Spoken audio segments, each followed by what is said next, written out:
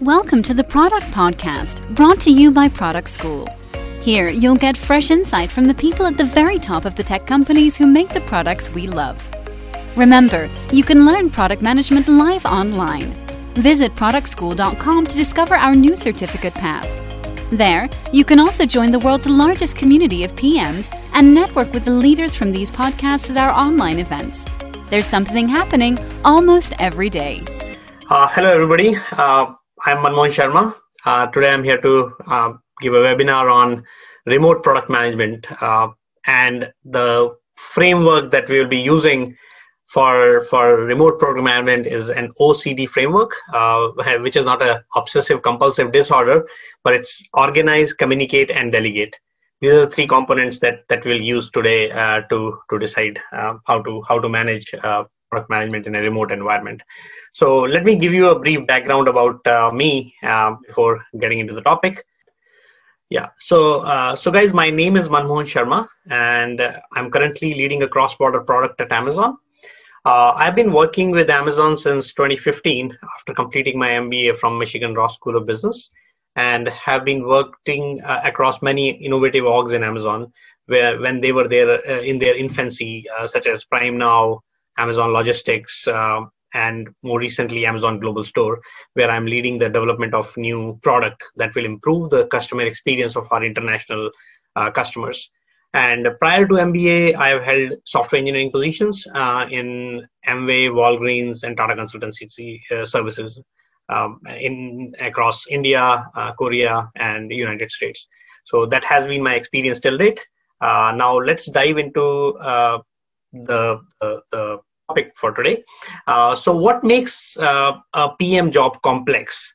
The first thing that makes PM job complex is dealing with ambiguity. And as a PM, it is our responsibility to resolve the ambiguity for all our stakeholders. Otherwise, getting their support for your product will be a far-fetched idea because every stakeholder is expecting a product manager to come up with a clear objective of the project and resolve all the ambiguity for them. And at Amazon, we are always working on problems that have never been solved before, which amplifies this complexity even further.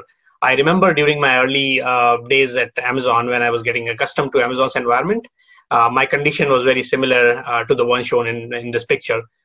Working remotely makes this even more difficult to resolve the ambiguity because you are deprived of those small talks that you can have in the hallway with your colleagues, teammates, that helps you build your knowledge and helps you understand the problem space.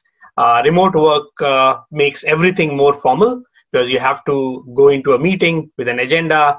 Developing a similar environment remotely is difficult. And I still remember when I was writing my first document at Amazon, just a 5-minute hallway conversation with a colleague converted my document from not so great to wow in 2 days. We were discussing about the structure of the document. The document had all the components. It was just the structure that was missing. Just a 5-minute conversation with my colleague changed the entire thing. So dealing with ambiguity and resolving it for your stakeholders is the number one challenge that a PM job entails, which is amplified with this work from home scenario or the remote product management.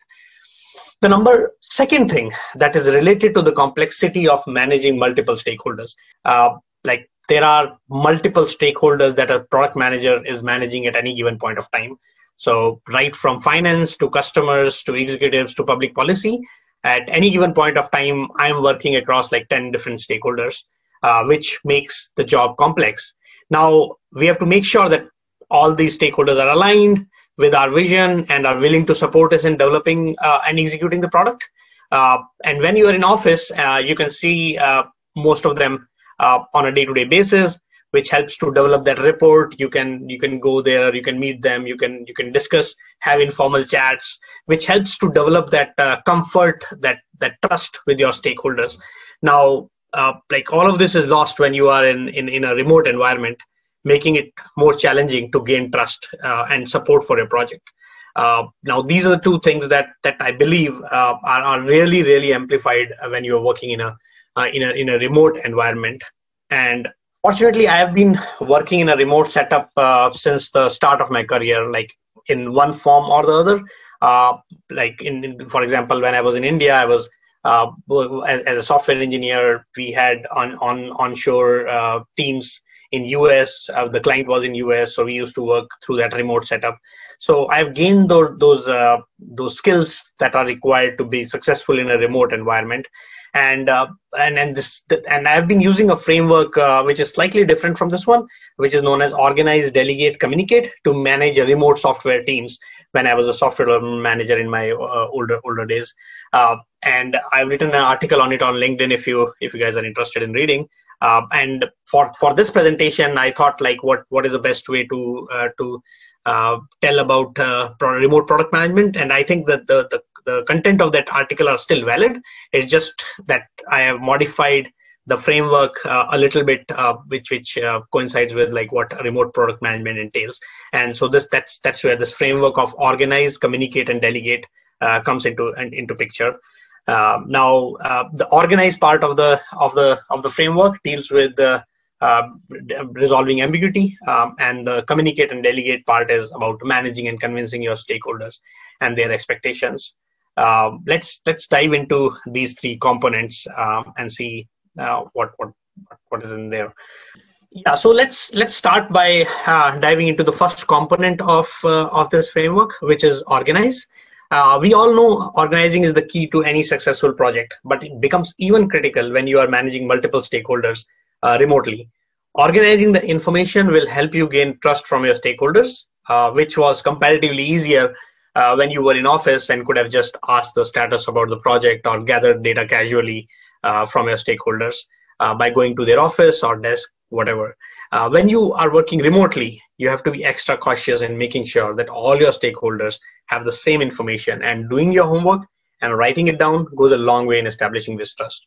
The first stage of the framework involves organizing all the information associated with the product feature, that is support you need for the product, your key stakeholders, document, data, and putting it in a format that can be understood by everybody. In this stage, you will go about creating the product roadmaps, business requirement documents, and with every possible detail that you have. And at Amazon, we write 6 pages, which help us organize our thoughts effectively.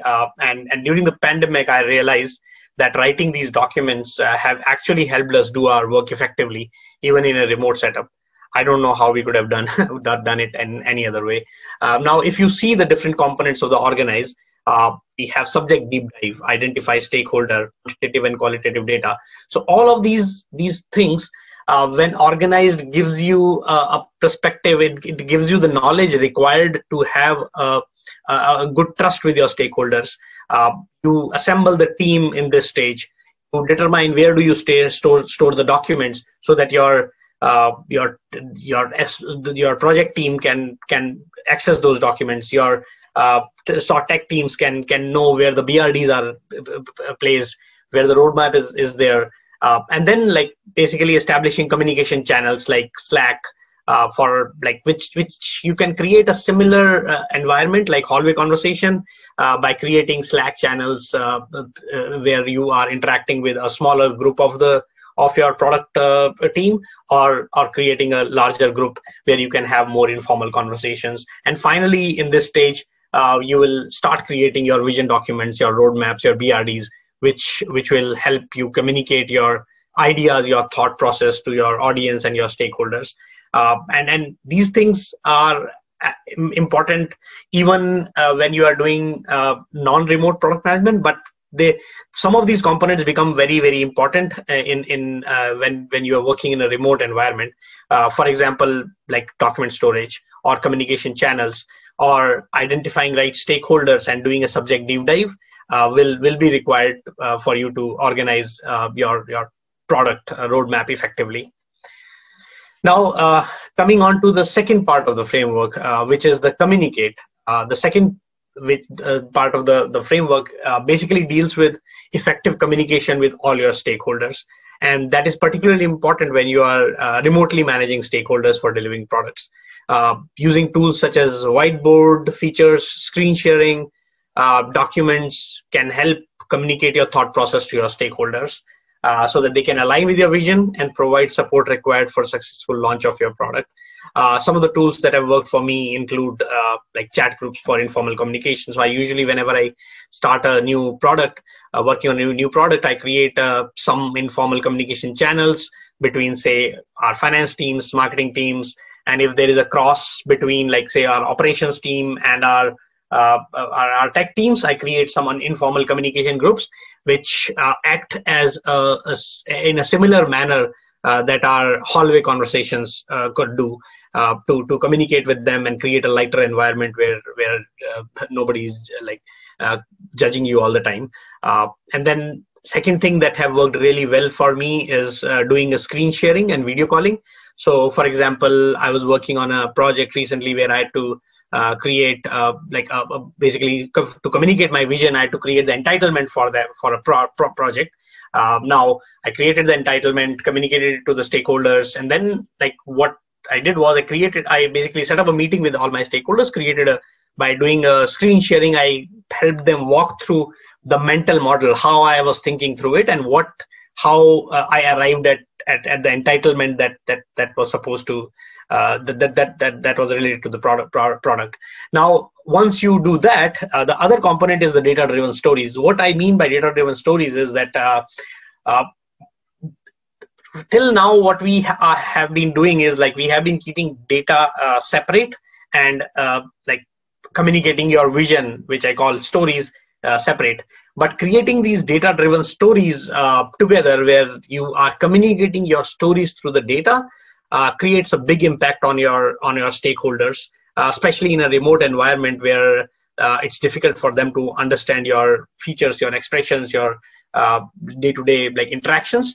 Data-driven stories helps to communicate that vision effectively, by where you have the stories, but at the same time you have anecdotes as well as the data to communicate your point through.